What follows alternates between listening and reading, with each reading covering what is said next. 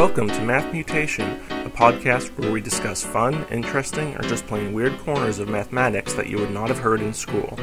Recording from Hillsboro, Oregon, this is Eric Seligman, your host. And now, on to the math. Math Mutation 62, Names of God. You've probably heard that this week one of the greatest science fiction writers of the 20th century, Arthur C. Clarke, passed away. Clarke was probably best known for being the author of the book and movie 2001: A Space Odyssey. Personally, I prefer movies where you don't also have to read the book in order to figure out the plot, but I guess that's a bit off topic. I thought for our podcast topic this week it would be fun to reminisce about one of Clarke's more mathematically oriented short stories, the 1954 Hugo Award winner titled The 9 Billion Names of God. The full text is online and linked in the show notes, but I'll summarize it for you. The story centers on a pair of engineers who are hired to help set up a computer for a group of Tibetan monks. The monks believe that all the names of God can be enumerated by combining certain letters in a special alphabet according to a specific set of rules, such as never repeating the same letter 3 times in a row. So they want a computer program to print out all such combinations, of which they estimate about 9 billion legal ones. They had expected it to take thousands of years, but the arrival of modern computer technology has made a vastly accelerated schedule possible.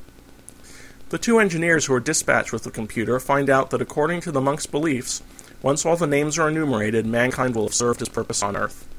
They get a little nervous about the implications and consider sabotaging the project, but do complete their job in the end. The story ends just as the final name is being printed, and the final line of the story is imprinted on the memory of several generations of sci-fi fans. Overhead, without any fuss, the stars were going out. I did a little web searching to see if I could locate any real-life religious beliefs that might have inspired the story. It turns out that in Kabbalah, the ancient mystical form of Judaism embraced by Madonna and other trendy Hollywood pop stars, there is a similar procedure for finding names of God. The 72 names of God can be constructed using 72 unique combinations of 3 Hebrew letters from chapter 14 of the book of Exodus. You start by taking the first letter of verse 1419, the last letter of 1420, and the first letter of 1421.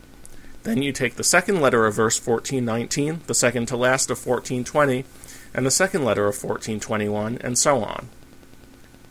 Enumerating them all will not end mankind's purpose for existence, which is fortunate, I guess, since it doesn't really take that long to list 72 names. But they do have special powers.